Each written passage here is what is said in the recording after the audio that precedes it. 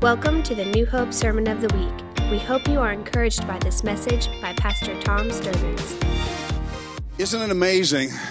There's perhaps no greater moment in our life than to discover again that God not only knows exactly where you are, but He comes to find you there. And here's the other thing I need to say. I'm good, son. I wish this morning I wasn't this far away from you. I wish this morning that we were gathered around just a place to worship and a place to encounter, because I think it's a representative sort of microcosm of what we do when we do gather in the room. But the rooms and the things, for years I've said that through nearly 40 years of ministry, that the rooms and the places we gather seem to create something that's sort of inconsistent with the encounter. Please hear me. Worship is just this amazingly intimate encounter. It's always that, no matter how worship happens. It is that. I came this morning to share a testimony and to share my heart with you. And it really comes from this. On Tuesday afternoon, for about 3 or 4 hours, I had the opportunity to experience one of the most precious personal prayer times. It's not the only one I've experienced. Like many of you here, if not everyone here at some point, you have those sort of subjective, dynamic encounters with God. And it was one of those. And as I've described it, it's one of those pray, worship, sing, slobber cry. Slobber cry is all one word. Okay? Slobber cry. You can take that one home and write it down. It's a new word for you. Slobber cry times with God. Now, I've got about 5 things that I want to sort of nurture at one moment, because there's a sense in which what I may offer you could be marginalized, because the interpretation or the perspective from your side of the equation is, okay, well, the dude's in this weird moment, a lot of pain in his body, going to the doctor, this thing found him that he didn't see coming. How many know that those come regularly, that the things we don't see coming suddenly find us, and wow, I didn't see it coming. But the good news is God also has a counterbalance, because He shows up and we often don't see Him coming either. And that is sort of the testimony and the declaration that happened on Tuesday. Now I want to take you back to something from several weeks ago, if not a couple months ago. And if you have your Bibles, I'd like for you to turn in John 9. I'm not going to read, I'm going to reference the verses, because it's such a lengthy passage of about 35 verses. I don't need to read them all, but you need to read them when you go home. You need to read the chapter. And I want to share something, and then share some points and principles that just seem to explode on me this week. And then to see if we can minister that grace. Here's where I want to start, and I've shared this with you before. Worship is the conversation the human soul is dying to have.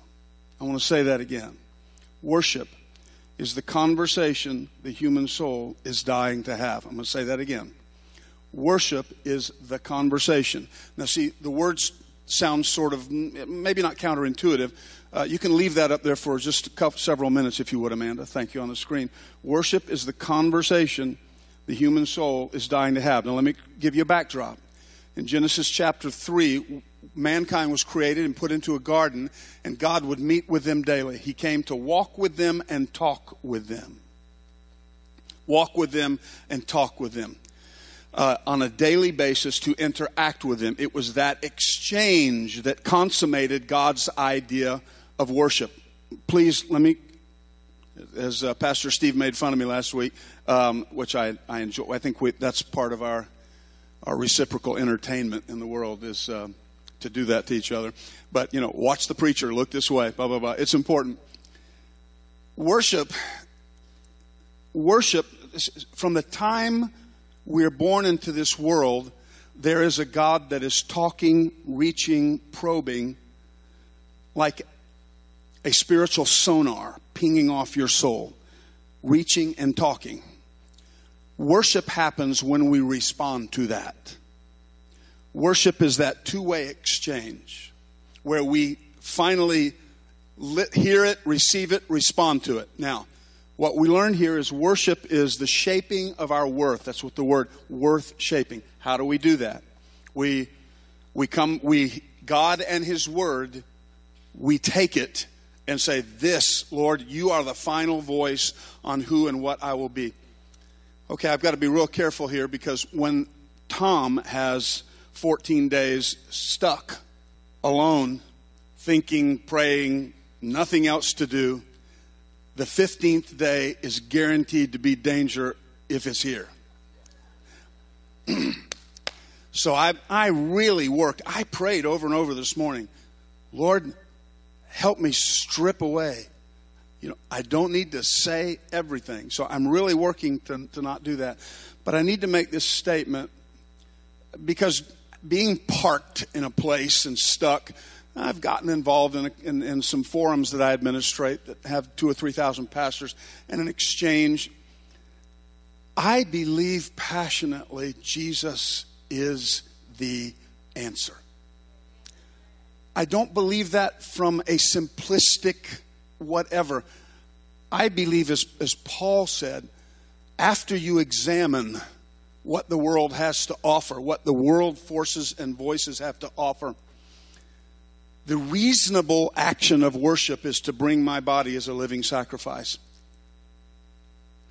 We're engaged in a time on the face of the earth and in culture when, like no other time, the world, please hear me, and culture seeks to inform humanity of what human wholeness is.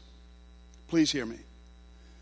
In all of the amazing knowledge and enlightenment, the Bible says, as that knowledge and enlightenment increases, as understanding of the psychology, the mechanics of human psychology and human behavior, knowledge is growing and growing and growing. And as it grows, please hear me, the pressure is we have the answer for what human wholeness looks like. But beloved, please hear me. The redeemed, fully liberated, fully emancipated life is found only at the hands of the Creator, from the lips of the Creator, and through the intention of the Creator. Where I will become most passionate is when the logic of the world would seek to come in and inform me what redemption looks like. I don't know if that means anything to you. Because here's the tragedy. The more and more that the church begins to concede or make concessions about what human wholeness is, that is from the voice of the world, listen to me, the more the world will tell us what redemption looks like. And why is that important? That is important. And I'm just going to cut to chase, and you're going to say, well, you got something else going on there. I do. I believe sin is finding identity outside of God. I believe the goal of the adversary since the beginning has been to change both the definition of sin and the definition of redemption. Malachi talks about that, to the point where good is evil and evil is good, and we can't tell the difference. The moment people walk through the door and they are trapped in an identity of finding worth, whether that's drugs, addiction, anger, racism, sexuality, whatever it may be, the point at which we say, okay, the things that God's Word says will destroy your soul, no longer destroy your soul. The moment at which we stop calling destruction, destruction, the moment at which we stop calling sin, sin, we no longer need a cross. The cross is rendered of no effect because the answer to humanity is the cross of Jesus Christ. The answer for humanity is that the Son of God came to conquer death, hell, and the grave, and sin. And if we are those who so marginalize it to say, you don't need to conquer it because this is okay, that's okay, just embrace it and just live with it, what we are unaware that we're doing is we are rendering the cross of no effect. And at that moment, I will rise with every bit of passion and fervor that I can bring and say, oh, no, no, no, no, we can't do this. We can't do this. Now you say, okay, what's this soapbox you're on? I'm really It's the rising voice of culture. The rising voice of culture. I'm not in a culture war. I'm not fighting against culture. I'm advancing the kingdom of God. That's all I do. Okay, forgive me. I got to do better than I'm doing so far. I prayed the prayer and then I'm not answering. So just look at the person next to you and say, he's going to stop on that for now. Okay, go ahead and tell him. All right. John 9. John 9 is the story of a man that's blind from birth.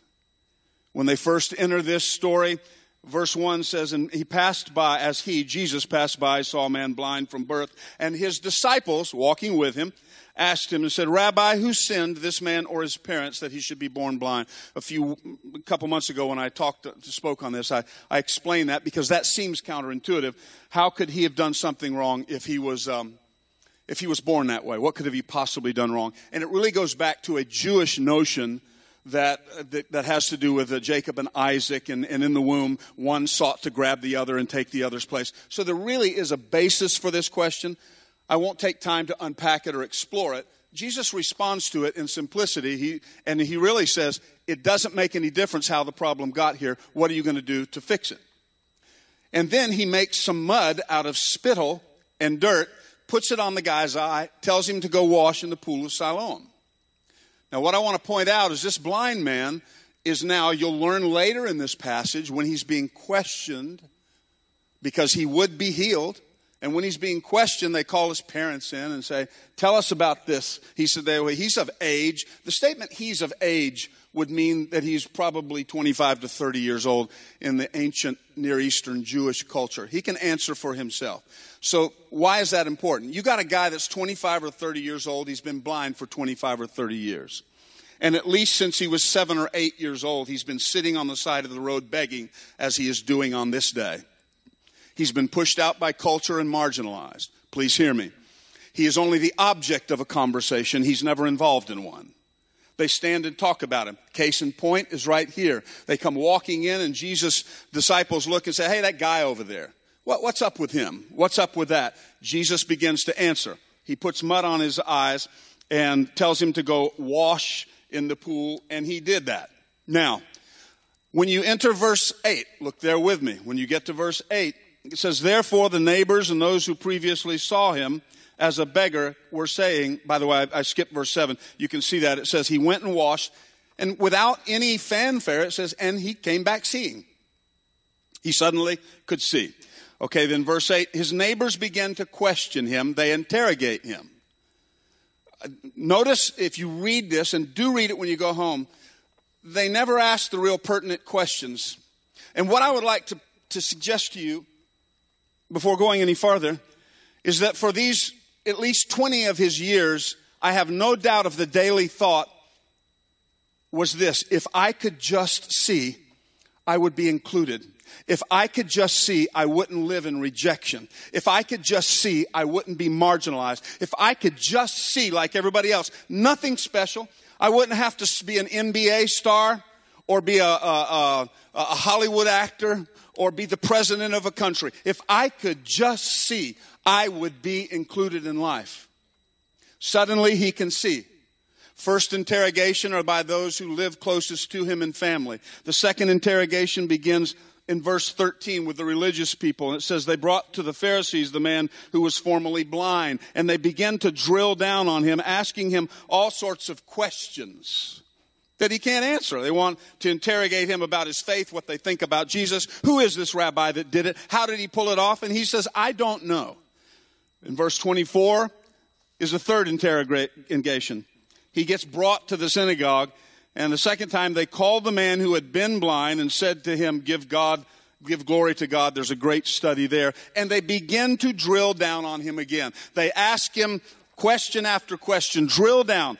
Every question just pounding down on him. What I noticed in reading through this is that he never gets asked the questions that matter. He never gets asked the questions about celebrating the reality that's before him, that he can in fact now see. I'd like for you to just skip ahead quickly to verse 34. This is at the end of the exchange. The Jewish leaders and religious leaders are now frustrated with him. Listen, and in verse 34 it says, they answered him and said, you were born entirely in sins. Are you teaching us? You'd have to read the verses before it to get it. So watch those 5 words. So they put him out. At the end of his first full day of finally obtaining that which he had hoped for all his life, sight, that which he had been convinced would finally give him place and inclusion, sight. He can see. Now I'll be like everybody else. Now I won't be on the side. But at the end of that first day, he has been besieged with nonstop questions, perhaps for as long as 10 hours or more. Back and forth and back and forth and back and forth. Only to, at the end of the day, find himself put out one more time. Verse 35 says, Jesus heard they had put him out and came and found him. He said, do you believe in the Son of Man? He answered and said, who is he, Lord, that I may believe in him? And Jesus said to him, you have both seen him, and he is the one who is talking with you. And he said, Lord, I believe. And then would you notice those 4 words there on the bottom of your screen? Let's not have practice. I'm going to ask you to read those 4 words, and he worshiped him. I want you to read them with me right now, everyone aloud. And he worshiped him. Something hit me in reading through that just moved me so deeply. The Gospel of John uses the word worship 12 times. 10 of them are in chapter 4, which if you've been around New Hope any time, you know that's our handbook on worship. 10 times in John chapter 4 with the woman at the well, the word worship is used and defined. It's the only place in the Bible where God in the flesh tells us what worship is. One other time is in chapter 12, and the only other time is right here in chapter 9. And it's the only time the Gospel of John says that anyone worshiped Jesus still prior to the cross in the flesh. And Jesus received that. The only time. I find it fascinating because when Jesus finds him, and thus the title when I said worship is the conversation. All day long he had been besieged with questions. Okay, here's where I'm going to bring this to a close sufficiently. Everyone should be deeply impressed with how quickly I got off that other roller coaster I was on, if nothing else. Yeah, thank you. I appreciate that.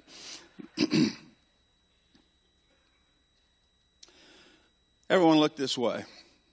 We are besieged with questions in life. They're nonstop.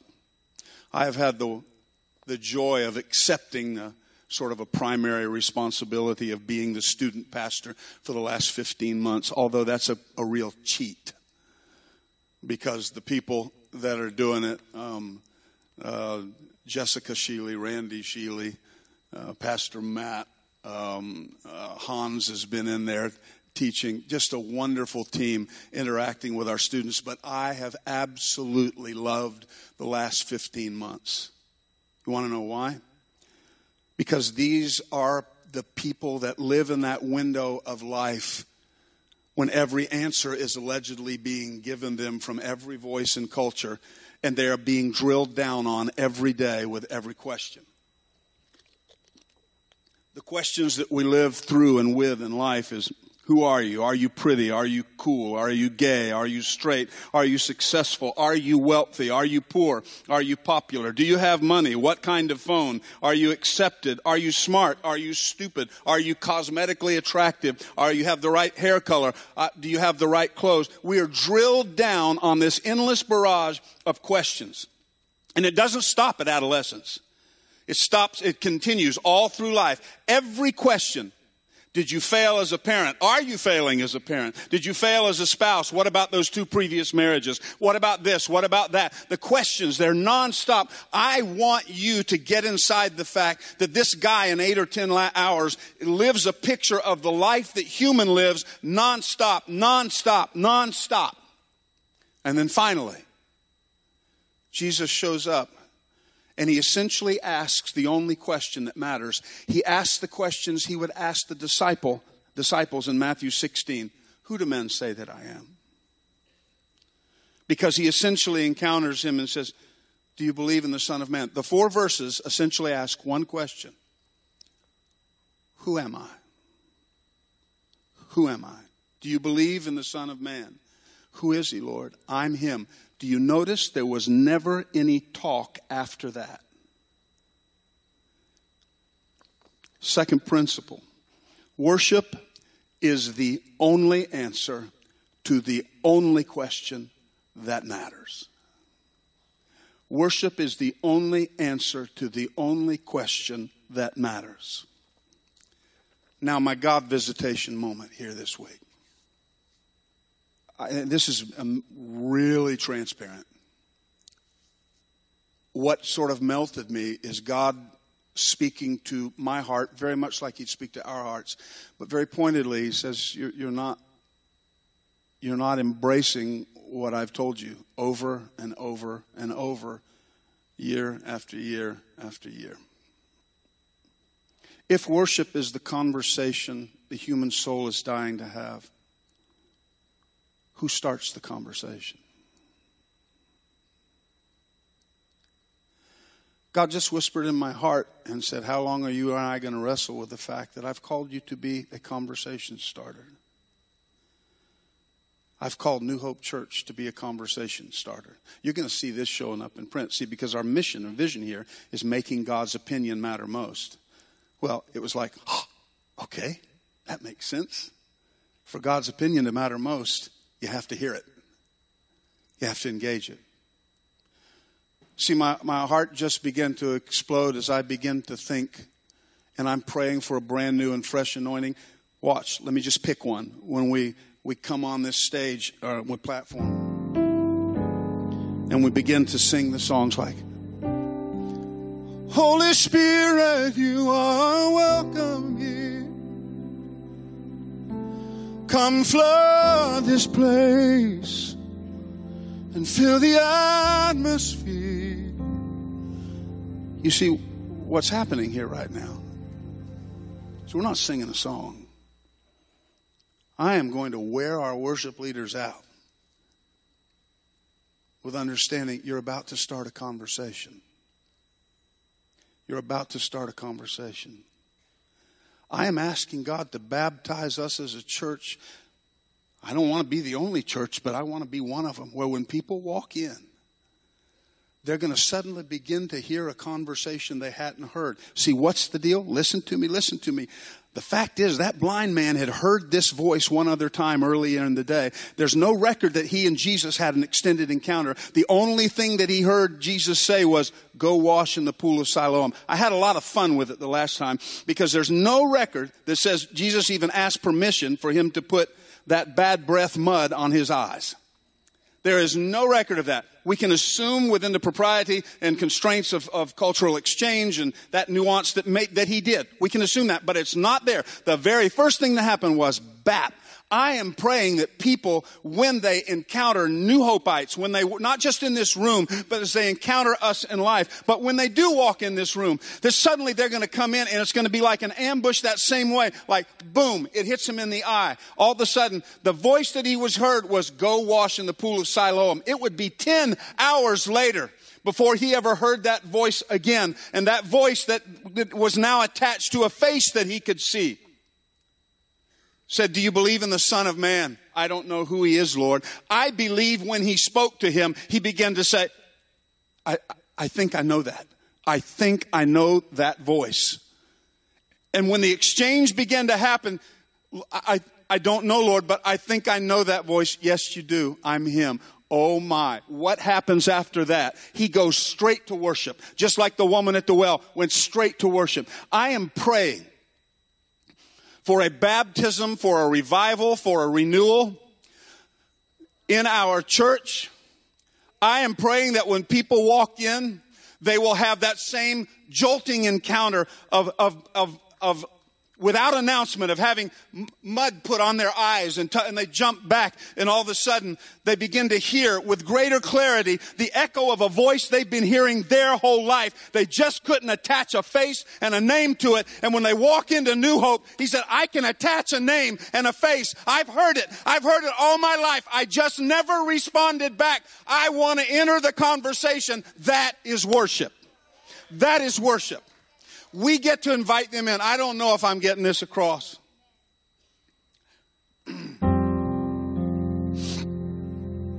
But I'm just going to stop, and I'm going to do the third thing. This is not slick. It's not good homiletical layout. Because at this point, for the last 3 days, as I've been...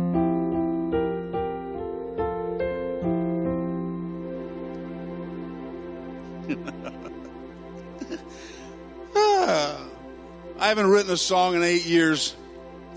I wrote this song 4 days before. Okay, so the song says, so I will say to my soul, do not be shaken. God alone, you're my rock, my sure foundation. Always been there, always will. Here comes the line. If I can wait on you, Lord, and just stand still. Now, here's the funny thing. I am a horrible waiter and stander stiller. Horrible. I do not have a theology that think God flicked me with 4 herniated discs. But I do have a theology that says that God will take those moments and maximize them and call them to work together for His purpose. And here's what I do think that I found laughable amidst tears. In the middle of the night, you're going to think I'm insane. There were 3 nights when the pain was just, and people who have had this can tell you, I've had 3 rotator cuff surgeries because I don't learn quickly. They are supposed to be the most painful recovery. I've had a bad spinal tap, which is supposed to be like on the top of pain things, where I sat in a hallway, teeth grit, tears coming out of the corner of my eyes for 3 nights. The nights are always horrible. There's a sermon there. Anybody get that? Okay. I am sitting there and I can't make myself stop groaning. So I pulled out the computer to find out about proprioception. It's a medical term.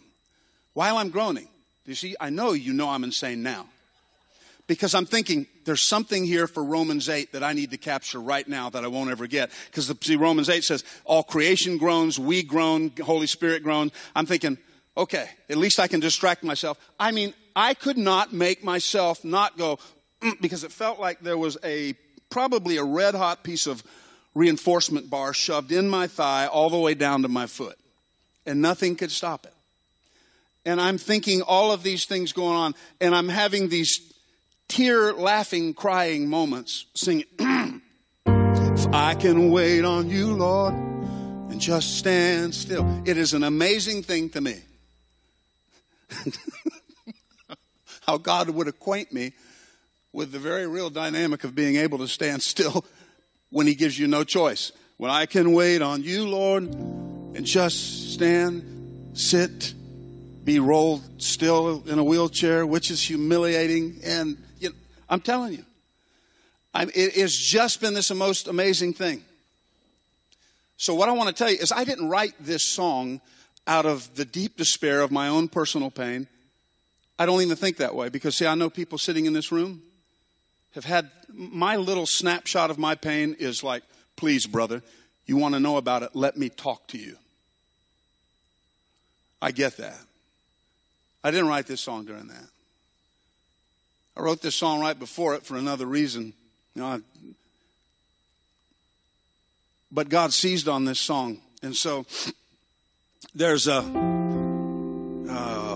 Father, I just want to do exactly what you want me done.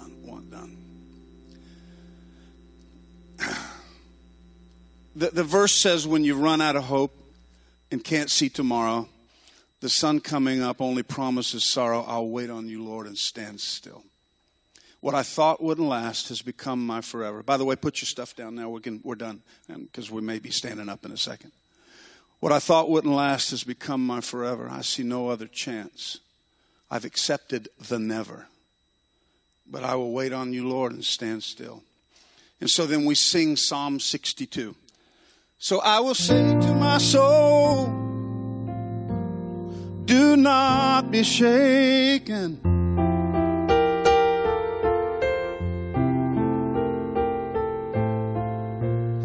God alone, you're my rock, my sure foundation. Always been there, always will.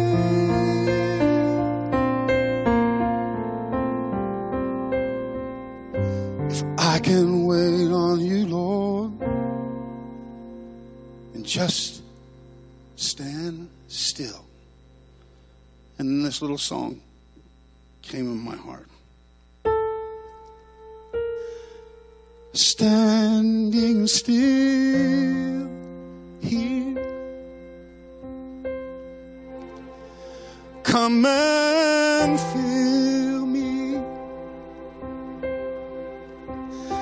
as I wait. You're all I need. Standing still here, come and fill me with the faith my eyes can't see, convicting me, rising in me.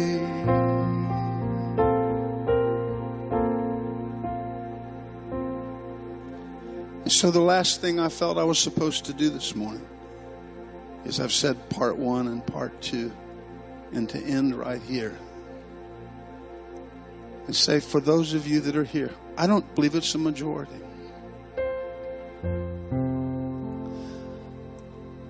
And you feel stuck, watch this.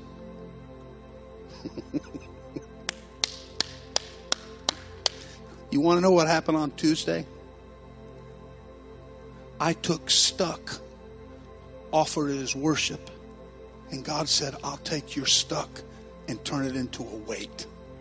And when you wait, I show up. I don't know if that means anything to you. And so my stuck was, I am stuck, Lord. No.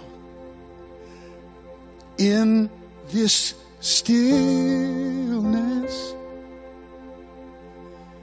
come and fill us as we wait. You're all we need. I wish, see, I do this in other places, mostly when I'm on the other side of the world. I don't know why. I sing over people, pray over them. It was, quote, sort of a first anointing before I ever had any sense of being called to preach the Word of God. And I really wish, I can remember one time at a large conference, a thing like this happened. I really wish I could just say, amen, the Lord bless you and keep you. And now for the few, the ones that feel right now, you are stuck. God says, I'm going to translate your stuck to a wait, and a wait to my presence. You're not stuck. Hell doesn't have the final word on where you are. It may have made you stuck, but you can take that stuck and turn it into a wait, and a wait turns into inviting me into that moment. I don't know if that makes any sense or if it just sounds convoluted, but I know there are people here this morning. Can we all stand up? I don't apologize, because I think I've done just about everything I was supposed to do. But I wish it would have been a more direct path to getting us.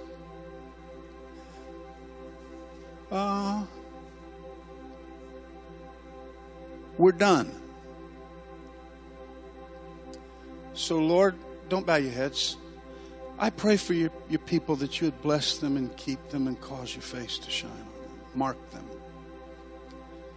Be gracious unto them. Lift your countenance upon them and give them peace. I love you and I praise you.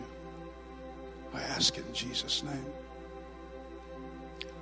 Now, amen. You can put your hands down and you're able. You can leave. I would like, without a lot of fanfare, and don't anybody move just yet. It's early, okay? I normally talk longer, so you get it early out. I want to somehow do something, and I really don't care how long we're here because you're able to leave, so I can't be blamed for keeping you. If you stay, it's your fault, not mine. I need elders. I don't just want every elder token. I want elders who feel as though, Brenda, see if somebody can help you up around and get over here. I don't know if you need a seat. Here's what I want to do. I don't know if this will last 5 minutes or if it'll last 2 hours. But I want, look here, I want to impart humbly and gently an invitation to a conversation, because Jesus has come here to find you where you thought you were stuck and where you were put out. And he's come to tell you, you're no longer the object of the conversation. I came to have one with you. I came to tell you that your stuck is not stuck. Your stuck is a weight. And when you wait on the Lord, I will renew your strength and mount up. I will renew you and mount up with wings like eagles. Run and not be weary. Does everyone get, have I gotten that across, of turning a stuck into a weight? I don't know about you, but that just jazzes my soul. That we have the power to turn stuck into weight. And weight becomes that where God says, if you wait on the Lord, I will renew your strength. I will engage you in a conversation. I just want the opportunity to sing whatever little song is going on, the conversation to be invited in, for you to come. I feel I got a living room picture to just stand around. I don't know how many people will be, but I want to make this into, get rid of the big building, and now we're in Tom's living room. I don't know if there's 5 or 8 or 50, but I need elders with anointing oil, and I need everyone to just come hang out, or anyone to just come hang, and we're going to pray. Thank you for joining us for the New Hope Sermon of the Week. For more information about this podcast or other resources, visit newhopeonline.com.